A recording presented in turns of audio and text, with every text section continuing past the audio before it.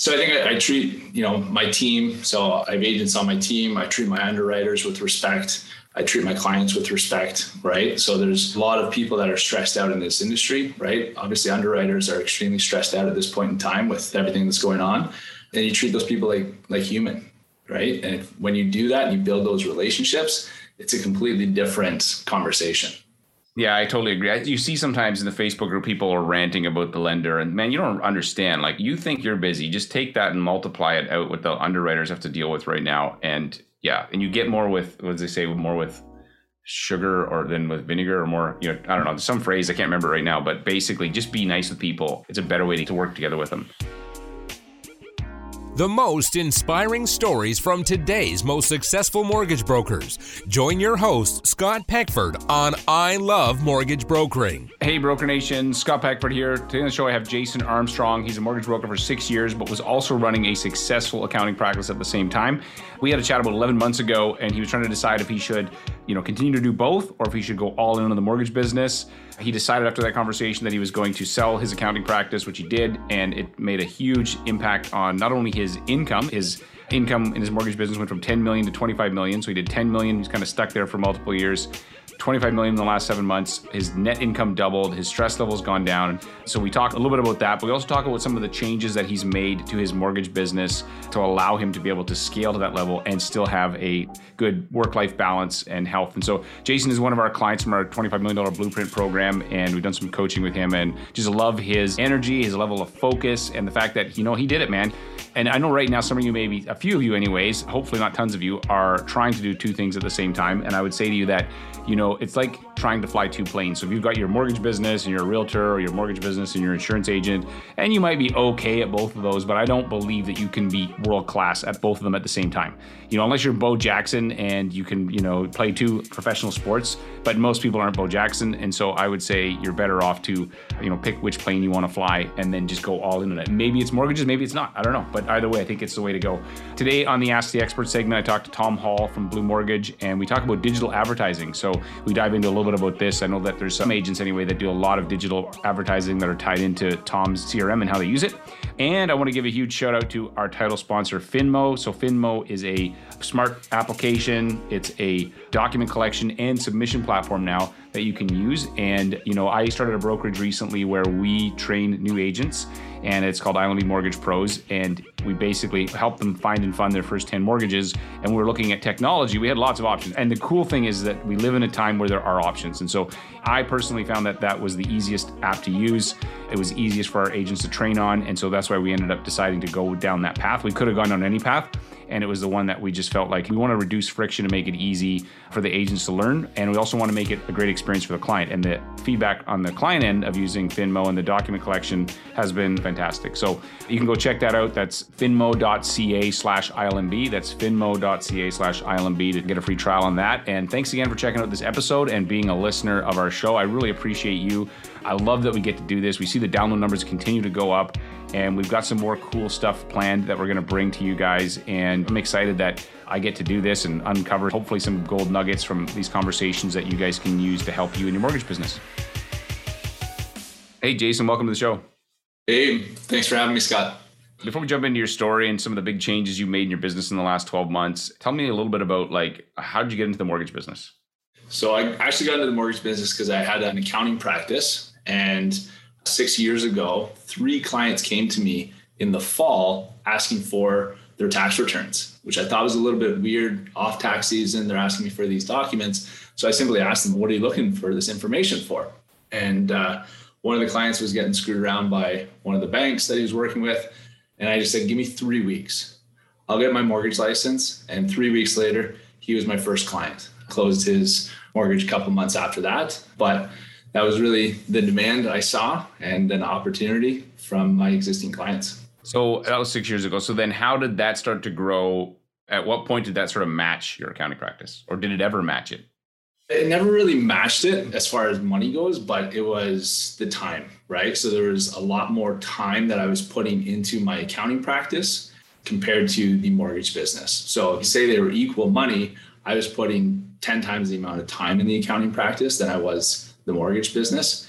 And then, after a conversation with you last year, I made the ultimate decision to get out of the accounting business. I sold my accounting practice and now focusing 100% of my time and energy on my mortgage business. Right. So let's talk about that for a sec. So we had a conversation. I think you sent me an email. So that prompted this whole thing. You're like, hey, man, I can't believe you had some goals you set. I'll let you talk about that. But tell me about that conversation and then sort of what you were thinking and what direction you went after. Yeah. So I had obviously been thinking about, what do I want to do moving forward, et cetera. But a lot of the people I was talking to, were saying that client base, I had 500 personal tax clients and 125 corporate clients. That client base was an opportunity to sell them mortgages. And I was, being told I'd be a fool to sell that and not just, attack that as far as a marketing campaign and go after those existing clients. So I just kept both. And the conversation with you, you asked me a couple of key questions. What am I doing? Where am I spending my time? And what do I want to be doing? Right. And where I was spending my time was the exact opposite of what I wanted to do.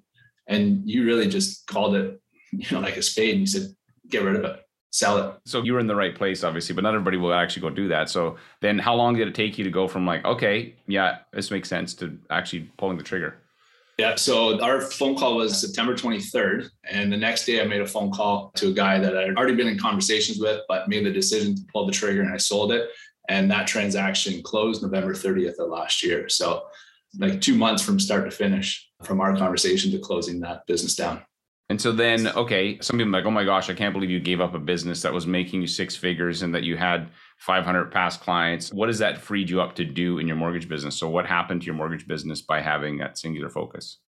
It's balloons completely, right? So when I had both businesses, I was kind of stuck at that $10 million plateau, right? I couldn't really do more without spending the time and energy needed to grow that mortgage business. And I simply didn't have it. But by being able to focus, I was able to invest some time and energy into coaching. So I obviously took your $25 million blueprint program. I invested in technology and different systems. And that has allowed me to grow significantly more than what I would have been able to if I still had two businesses, right? So last week I reached out to you when I hit that $25 million goal for the year, just kind of to say thank you for pushing me over the ledge, essentially. Well, here's the thing, dude, you did the work. I'm excited for you, but ultimately you had to pull the trigger. You had to make the decision. You had to keep showing up. So that's amazing. So you more than doubled that, and you're still not even finished this year. We got 5 more months left or something this year. Where do you think you're going to end up this year based on sort of what your pipeline looks like?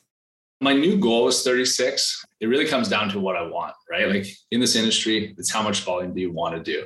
I think I could turn on the tap and get to 40, 50 million if I want to, but I think 36 is a comfortable figure that I think I'm going to continue to strive for. And then in terms of, we compare the two businesses, because there's people out there right now that are sitting on, they've got this mortgages plus real estate, mortgages plus insurance, mortgages plus whatever.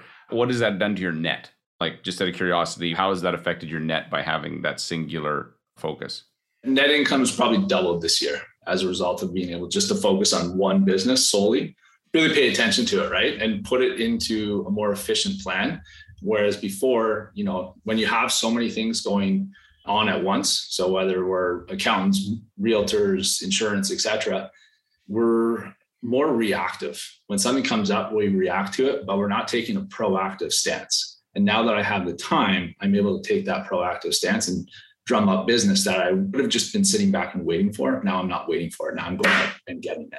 Right. Yeah. That's awesome. So how does it affect your expenses not having the overhead of that other business? Because there's more expense in it, right?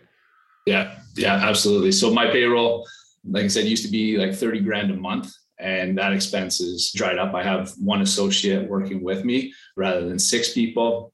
And then all my expenses are really next to nothing. Like, this industry is very, very You're an accountant. You know what different businesses look like from being an accountant for years. Yeah, low barrier to entry, and the fees are very, very minimal, right? Like, before I opened my door, I had 10 grand in expenses between insurance and licensing, whereas here it's like 3 grand, right? And then payroll, office space. You don't need an office in this industry. I have one, but a lot of people don't need it. So you can keep your expenses down to a minimal amount. Right. Hey, so we're on video. We're just listening to this, but I see up in your corner, is that a rock climbing fingerboard? Yeah. Okay. So tell me about this. Are you a rock climber? I was, yeah. I enjoy it. Yeah. Yeah. I used to when I was younger too. I haven't been into it for years, but it's a great activity. It's like meditation, when you get into the flow of it, right? I found anyway. Yeah, I enjoy bouldering, right? Which is like more the strategy than like the muscle, right? Right. Yeah, that's cool. Okay, so I don't know how we'll tie that into the podcast, but one of the things that I learned, let's talk about this for a second because it's just interesting. So when I was a climber, they used to say when you have a problem, the solution's always in your feet. Did you ever heard something like that before? Or like it's always in your footwork, right? Like where your feet are is going to set everything up. You don't have enough power in your hands. So how does that relate to your mortgage business? And does it? I don't know. Like I've never thought of this. So I'm just throwing this at you randomly. How does that concept apply to a mortgage practice? So I think you can apply that by looking at somebody that gets on a wall. They typically think it's all upper body and hands and movement of the upper body, pulling yourself up. I think it's grip strength is the thing.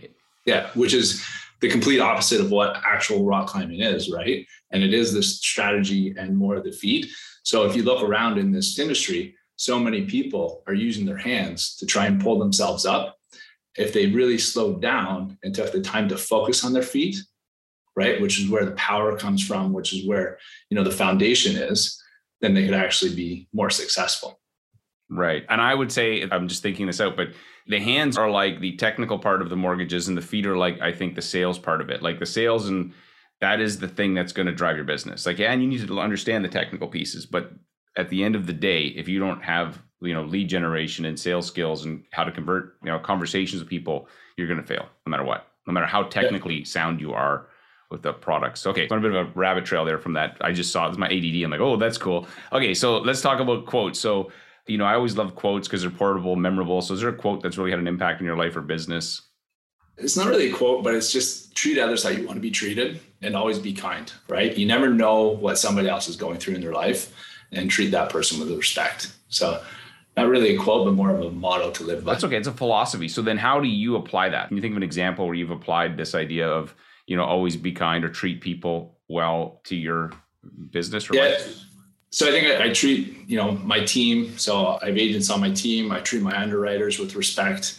I treat my clients with respect, right? So there's a lot of people that are stressed out in this industry, right? Obviously, underwriters are extremely stressed out at this point in time with everything that's going on. And you treat those people like human, right? And when you do that and you build those relationships, it's a completely different conversation. Yeah, I totally agree. You see sometimes in the Facebook group, people are ranting about the lender, and man, you don't understand. Like, you think you're busy, just take that and multiply it out what the underwriters have to deal with right now. And yeah, and you get more with, what do they say, more with sugar or than with vinegar, or more, I don't know, some phrase, I can't remember right now, but basically just be nice with people. It's a better way to work together with them. So what about failure? So can you share something? I always find that, the entrepreneurs, business people, there's always failure, but always looking back, there's a lesson. So can you think of something that you failed at, but now you're looking back going, wait a second, there was a lesson for me? One of my biggest failures in my accounting practice was I paid for a practice management software, and I had the best intentions and I had everything laid out as far as, a client journey or client experience went, but I never implemented it, right? Because I got the software, I downloaded it, got it all set up, everything looks great, but now I needed to actually do a little bit of programming and implement it. And I didn't know the software to the fullest extent, so I didn't do it, right? And it just sat there in the background. I continued to pay for the subscription. Yep. Yeah. I just want to poke the pain a little bit, like, because I've done this too. You get something like, oh my gosh, I feel so stupid. Okay, so what was the lesson in that? So going back to a book that you recommended, Who Not How, right? So I didn't need to be the person that implemented it, right? And I felt like I needed to be. I needed to learn the software, and I didn't have the time to learn the software. Whereas now I've implemented Jungo, through your course as well. And in implementing that, I've used Lisa Banks to do the programming in the back end. And I can come up with the ideas, but I don't need to do any of the implementation, right? One of my agents today was like, how do I run this report? And I was like, I don't know. Like, I asked Lisa to run it for me and I get it sent to me. I don't need to know how to do everything. I just need to know who can do it. Right. That's such a freeing thing, right? And it's expanding. There's something in overwhelm when you're like, how am I going to learn all this? Like, I don't have to know the how. I just got to figure out who already knows how to do it. And then I think, that's a Dan Sullivan book, which I highly recommend that you guys check out. It's very good. Okay, that's a great lesson. So then tell me about, like, what's the biggest change that you made your business? Okay, so focus is the first thing you already mentioned, but what other main changes have you made to your mortgage business in the last 12 months? Just investing in the business. So investing in your coaching. From your coaching, I also did the mindset coach with Kelsey Van Roon, and then implementing Jungo. right? That was a big thing. Right. Okay. And then where does your business come from now? So like if you were to look at the source of your business over this last year, how would you split it out?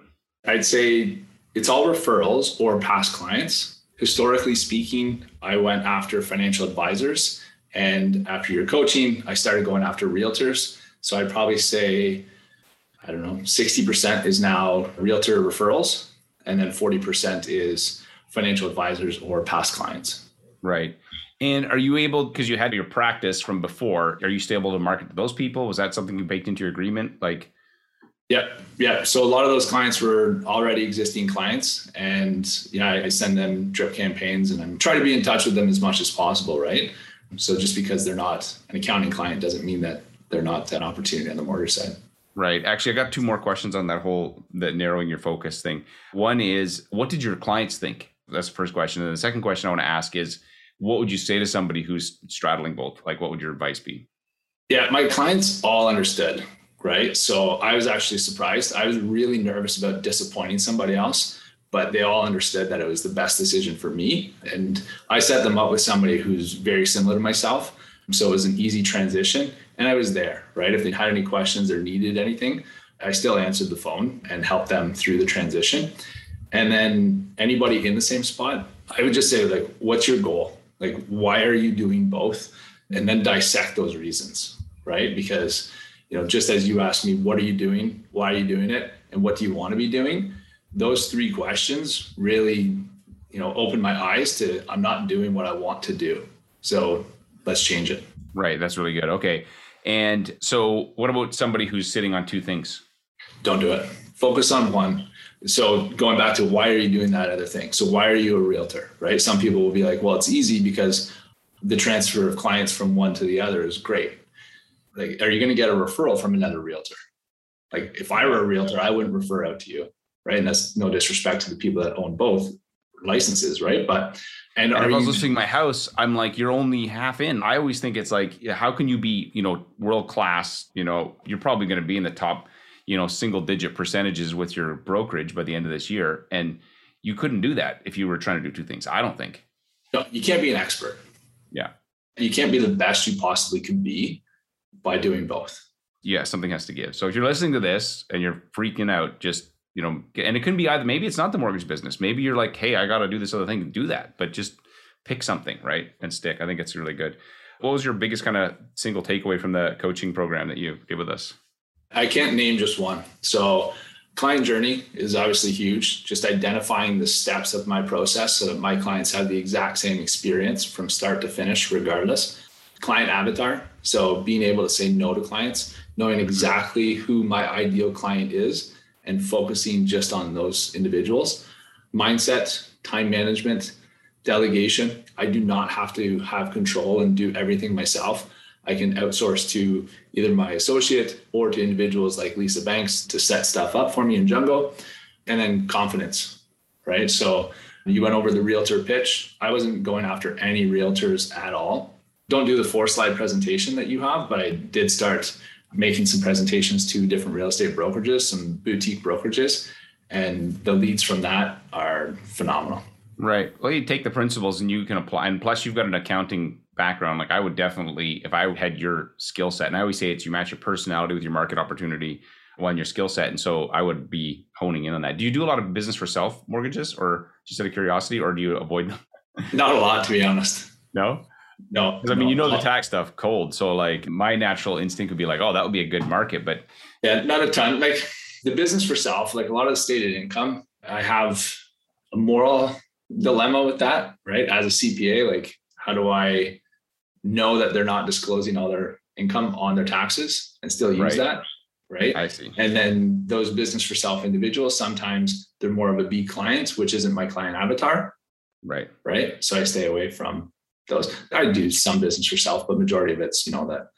So, okay, on the avatar, having the ideal client, can you think of an example of where you've had to say no to somebody, and how do you do that? Because you seem like a nice guy and you want to be kind, but then how do you say no to somebody and be kind? Like, I'm curious, how do you navigate that? So I had 2 referrals come in 2 weeks ago that were both B clients. I had the initial call, talked to them about our process, etc. And both of them took 2 days to get the documents back to me. And those clients I could tell were B clients just based on their situation, based on the conversation. And because they weren't getting the docs back to me quick enough, I just passed it off to one of my agents who has taken them over. Talked to them this morning. Everything looks good with those files. They just weren't my ideal client. Also, you didn't, in that case, you didn't even have to say no. You could just be like, hey, I'm not the guy, but I got somebody for you. So I just sent an introduction to my agent, said, hey, it was really nice chatting with you. Quick heads up. I'm going to circle in one of my agents and he's going to help you out with the remainder of your file. Right. That's good. So they still get served, but you don't have to be the person to do it necessarily. All right. So I'm going to ask some rapid fire questions. You can answer these as shorter answers if you like. What's one thing people can't find out about you from Google? I once grew 3 inches in a single day. What? So, yeah, as a healthcare professional, you may appreciate this. My spine is fused from T3 to T12. So I had scoliosis. In that surgery, I grew 3 inches in that one day. Wow. And now you can rock climb and stuff. So how tall are you? So pre-surgery, I was 5'11". After surgery, I was 6'2", and now I'm about 6'1". Wow. My son would be like, how do I get that? he's like 5'10", maybe 5'11", and he wants to get to 6 feet, but I'm not 6 feet. So I'm like, dude, you might be out of luck. But okay, that's crazy. Okay, what's a movie everybody should watch at least once? How to Lose a Guy in 10 Days. Why that movie? I think we can relate it to business, right? Like at the end of the day, we're like Benny Boo, right? Have you seen the movie? Yeah. And I can't remember the details. So now I want to watch it again and see how it applies to the mortgage, how to lose a client in 10 days or how to lose a... Right. So Matthew McConaughey is a sales rep for a marketing agency selling diamonds, right? Or promoting these diamonds. And Annie is a columnist in a magazine writing an article on how to lose a guy in 10 days. So he is selling himself and she is trying to do everything she possibly can do to get away, right? And I look at that as like somebody that's gone to RBC, has a pre-approval, comes to you. Doesn't matter what you try and sell them. They will always try to push you away and go back to RBC. But you continue working on them. And at the end of the day, they're going to fall in love with you and use you. Right. So you're Matthew McConaughey in the story. Exactly. Of course. In more ways than one. Yeah. That's hilarious. Okay. What's one software program or digital tool you can't run your business with? You said Jungo. So we'll assume that's one of them. Is there anything else? Jungo is massive, but like even something like Calendly is huge, right? Before it was like back and forth with clients to schedule times and appointments, and they want the evenings and weekends. And here's my calendar, and I have 9 to 5. You have unlimited choice within this narrow confines of my Calendly link. Exactly, right? So it eliminated a lot of back and forth, and it eliminated evenings and weekends. Not eliminated evenings and weekends, it reduced evenings and weekends. Yeah, so you could choose when you wanted to, and then, yeah, it makes a lot of sense, actually. What's a book you recommend for our listeners? Think, Do, Say by Ron Tite. Huh. Okay, give me the 30-second pitch on that book. I've never heard of it. Were you at the MPC conference 2 years ago? Where was it? Toronto? No, I think it was at Montreal 3 years ago, but I think I missed that one. He spoke there. So First National sponsored him and he was in doing a book signing. But a lot of it is, us talking or thinking about things that we're going to do and then never follow through, right? So we actually never follow through by doing them or by speaking about them, right? An example he used was this company similar to MEC, so Mountain Equipment Co-op in Canada. So a company like that in the States closed their offices completely on Black Friday, right? The number one biggest day in retail for the US, close their offices so that their staff can be out enjoying the day, right? Right. And because that's what the leadership thought of the business, so that's what they actually did and spoke about it, right? Whereas most people would be like, yeah, we're a Mountain Equipment Co-op and, we're all about the outdoors, but then it stops there. Right. So trust is a really... Plus, they also don't have to provide the sales that everybody else does. So if it didn't fit their values of how they ran their business, right? Yeah. And it provides trust to the clients, right? So his book is a lot about trust, which is something that we have to deal with as well with our clients. You're selling your trust. And if you're not representing the person you are, the values that you withhold, if you say your values are one thing and then you're coming to the table with something completely different, it negates the trust, right? If you're representing the individual that you actually are in your values, then you'll get that trust a lot quicker and easier. Right. That's good. Okay. What about elevator question? So you're in an elevator with your ideal client, your avatar named Alan. And so what would you say to Alan about what you do? Have you ever been in an elevator with an accountant? Is that what you say? Or you're asking me this question? No, I'm asking you. Yeah, probably. They don't usually talk a whole lot. Exactly. We enjoy awkward silence. So I see. Hilarious. We say nothing. No, like I really don't have a good elevator pitch, right? So I don't go after that client per se. Right. So I don't really have that elevator pitch. I go after the referral. Okay, so maybe do it this way. How would you describe your ideal client then? Maybe forget about the pitch, but like in your mind who you're looking for. Describe for me your perfect client. So an individual that values and appreciates the service that we provide, right? An individual that is looking to build wealth through real estate and isn't looking for that rate shop, right? And wants to, either buy a couple investment properties and do that in a tax efficient manner and values my service and is not going to take the advice that I provide and then go run to somebody else. Right. That's good. Okay. DeLorean question. So I put you in the car for Back to the Future. You go back 6 years, I guess, and you can have a conversation with yourself. What would be the 3 pieces of advice you'd give yourself to have a better, more successful mortgage business today? Commitment. So jump in full time. Like it's difficult to be the expert in the industry if you're not doing this full time. Investment. So treat mortgage brokering like a business. Invest in being more efficient and more effective, and then have fun. Life's too short to stress. Right. That's really good. Awesome, man. Where can people find you online? www.armstrongcpa.ca. And are you going to maintain your CPA designation, or what happens if you're not practicing?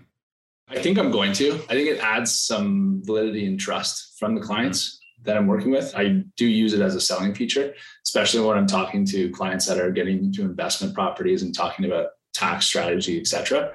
I think there's some value to it. Okay, cool, man. Well, hey, great to connect with you. And I'm glad that you're crushing it. I'm sure next year you'll go where you want to go, but it's exciting to see what you've done so far. Thank you, sir. Hey, Tom, welcome to Ask the Experts. Hey, Scott, it's great to be here again.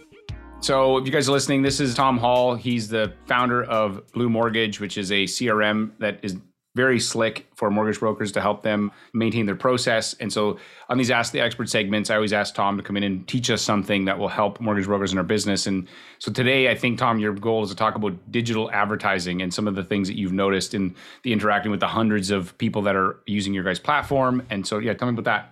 Yeah. I mean, digital advertising, it's not something we do directly, but we're very indirectly connected to it just because a lot of people are advertising. It's linked to their CRM process. Those leads are coming into your guys' system. So you're seeing the results of that advertising. Yeah, you got it. Exactly. And I think, the first thing I always say to people is that, I think digital advertising sometimes gets a bad rap, but it does work. I think some of the big players out there have proved that it can work.